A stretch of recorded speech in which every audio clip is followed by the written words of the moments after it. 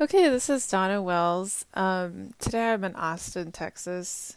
My hometown is Austin, Texas. So I want to talk a little bit about the history of Texas. It- you know, it's kind of funny conceptually about it might be machismo or is comparing cultures, but um, there's a land route that goes north between Mexico City and Chicago because they're both Native American cities and they're inland. Austin, San Antonio, and Dallas are cities along that land route. So if somebody started in Mexico City and they walked due north, they would travel through San Antonio, Austin, and Dallas on their way to Chicago. Um, just, as a point of orientation, how do Texans perceive the New Yorkers? How do Texans perceive other cities? Um, Mexico City is a really old city and it's a really huge city. Um, you know, if there's two cities, Mexico City and New York City, they're both huge cities. And, Austin's probably closer to Mexico City than it is to New York. Um, for the purposes of language, what does the person in Mexico City say to the New Yorker?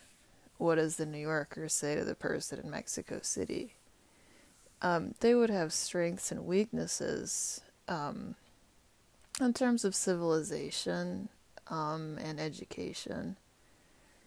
But, you know, um, Austin is my hometown. I've been to Mexico more times than I've been to New York. Um, Mexico, I think, has more people than New York City. Mexico City does. It's also, Mexico City's in the middle of Mexico. Um, New York City's a port on a harbor. They would be very different, but they're both large cities.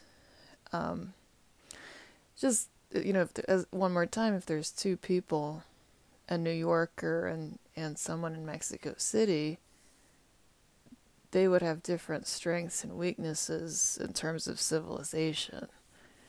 Um, Austin is my hometown, and I have been to Mexico more times than I've been to New York. Do I prefer Mexican culture to the New Yorkers? Sometimes.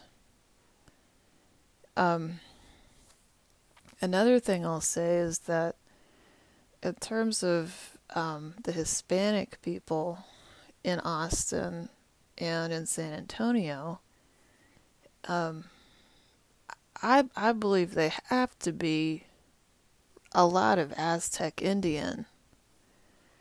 Um, the Aztecs lived north of the Mayans, and the Aztecs had pyramids, and the Aztecs used to haul people up and human sacrifice them. So, it's my hometown. But, if you live in parts of the city where there's kind of people like Mexican Americans, um, the people your neighbors, um, it's, I'm making a joke. It's fun about young people, but you just gotta believe his great great great grandpa was an Aztec Indian. I just believe that's gotta be true. Um, the Aztecs did have pyramids, and they did haul prisoners up and human sacrifice them. Um, you know, all that's just true.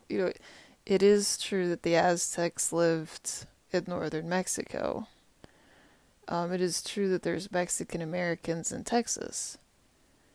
Um, is it a leap to believe that young people, in Austin, Texas, his grandpas were Aztec Indians?